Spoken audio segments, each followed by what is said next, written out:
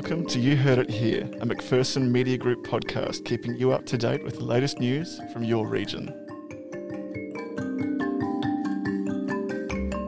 I'm Max Stankamp.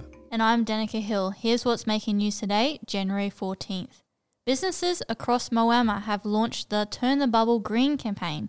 Supported by business, the tourism industry, politicians and the Riverine Herald, the campaign urges the Victorian Government to add the border bubble to the green zone to allow all Victorians to freely travel within it. For full details, check tomorrow's Riverine Herald.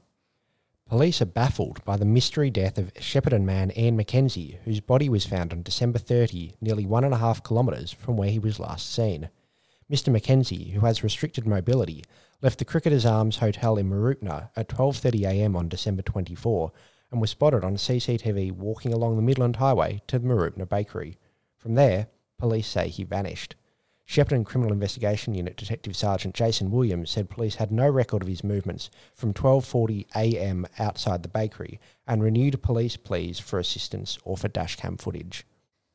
Local businesses are feeling the impact of a widespread outage from one of Australia's largest EFTPOS providers. Tyro, the largest provider outside the Big Four banks, has had problems with its terminals, leaving 19% of its businesses unable to process payments for more than a week. Among those is local drive-through coffee shop Busy Bean, with both its Shepparton and Moama locations having to turn customers without cash away in droves. A woman has been arrested and charged after a stabbing in Echuca on Sunday. Detective Senior Constable Stuart Polton of the Campaspe Criminal Investigation Unit said police and paramedics were called to a North Street home about 2pm where they found a 32-year-old woman suffering 4 stab wounds to her body. The woman received medical treatment for her injuries, which were not life-threatening, at Echuca Regional Health before being released the same day. A 21-year-old Echuca woman was arrested and charged with intentionally causing serious injury and assault with a weapon. She was bailed to appear at Echuca Magistrates Court on May 4. 2 police officers have been injured as a result of a crash on Albion Street, Kyabram today. At about 11am, an orange Holden Commodore collided into the front of a police vehicle and crashed through a fence before stopping in a paddock opposite Cool Court. Police are investigating the incident. Echuca Moama residents are being encouraged to roll up their sleeves when Lifeblood rolls back into town next month.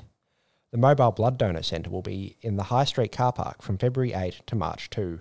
Blood donations are needed each week to help patients in times of trauma, major surgery, cancer treatment, pregnancy and a host of other situations. To donate, visit lifeblood.com.au or call 13 14 95. Your daily coronavirus update. Face masks will only need to be worn in high-risk settings from Monday as the Victorian Government starts to ease coronavirus restrictions. Victoria recorded its 8th day in a row of 0 locally transmitted cases for more than 16,000 tests. People will only need to wear a mask at supermarkets, on public transport, domestic flights, in commercial passenger vehicles, hospitals and large indoor shopping centres. Premier Daniel Andrews said masks still provided an important insurance policy.